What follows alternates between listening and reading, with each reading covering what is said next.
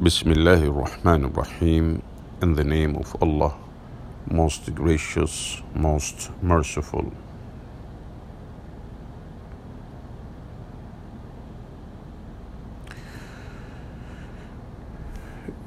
Why Talented People Don't Use Their Strengths by Whitney Johnson.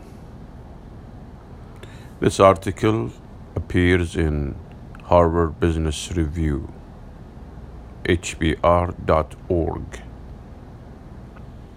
If you watched the Super Bowl a few months ago, you probably saw the coaches talking to each other over headsets during the game.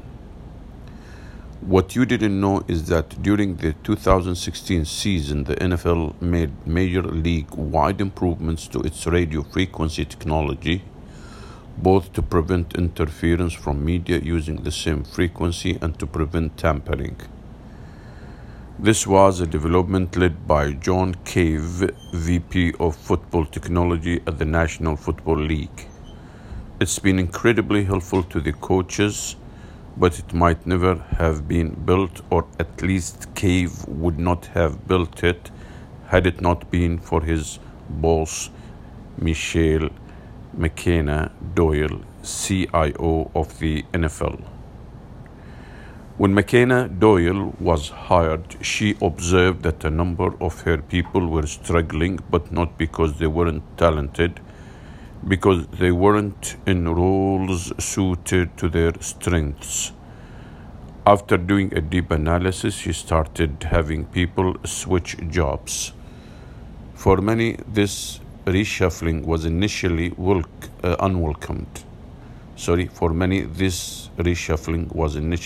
unwelcomed. And downright uncomfortable. Such was the case with Cave. Cave had the talent to create products and build things, but he didn't have time to do it because he had the big job of system development, including enterprise systems. Why was he weighed down with the payroll system when he could figure out how to evolve the game through technology? McKenna Doyle asked. As she later explained to me, she envisioned a better role for his distinctive strengths. The coaches wanted to talk to each other. The technology didn't exist. She tasked Cave with creating it. At first, he was concerned because his overall span was shrinking. Just trust me, I said. You're going to be a great innovator, and he is. Experts have long encouraged people to play to their strengths, and why wouldn't we want to flex our strongest muscle? But based on my observations, this is easier said than done. Not because it's hard to identify what we're good at, but because we often undervalue what we inherently do well.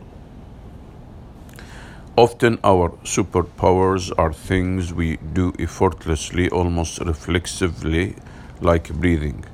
When a boss identifies these talents and asks you to do something that uses your superpower, you may think, but that's easy. It's too easy. It may feel that your boss doesn't trust you to take on a more challenging assignment, or otherwise doesn't value you, because you don't value your innate talents as much as you do the skills that have been hard-won. As a leader, the challenge is not only to spot talent, but also to convince your people that you value their talents and that they should too. This is how you start to build a team of employees who bring their superpowers to work. Begin by identifying the strengths of each member of your team. Some of my go-to questions are,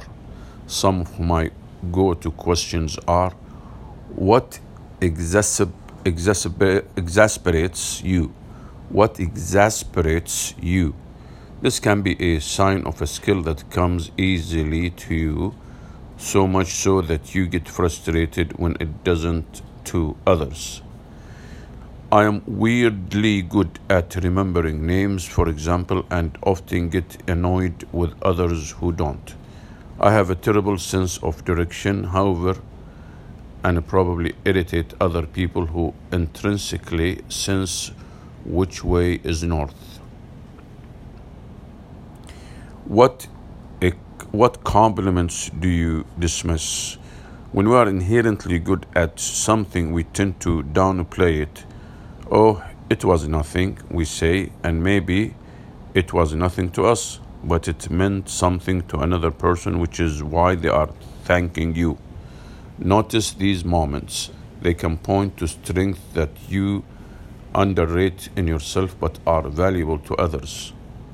What do you think about when you have nothing to think about? What do you think about when you have nothing to think about? Mulling over something is a sign that it matters to you. Your brain can't help but come back to it. If it matters to you that much, maybe you're good at it. In a group settings, I'll also ask people why they hired so and so, what that person's genius is. Rarely is this a skill listed on their resume. When people bring up new ideas, you can ask them, will this leverage what you do well? Are you doing work that draws on your strengths? Are we taking on projects that make the most of your strengths? Once each person has identified their strengths, make sure everyone remembers them. Brett Gerstenblatt, VP and Creative Director at CVS, has his team take a personality assessment, then post their top 5 strengths on their desk. Brett wants people to wear their strengths like a badge, not to tell others why they're great, but to remind them to use them. Diana Newton Anderson, an entrepreneur turned social good activist, shares a story of her college basketball coach who had her team take shots from different places on the court. The key, the elbow, the paint. He would record their percentages and then had every person on the team memorize those percentages. This would allow the team to literally play to each other's strengths. You can do something similar with your team. As with McKenna Doyle, building a team that can play to their strengths begins with analysis. Observe people, especially when they are at their best, because some will undervalue what they do well.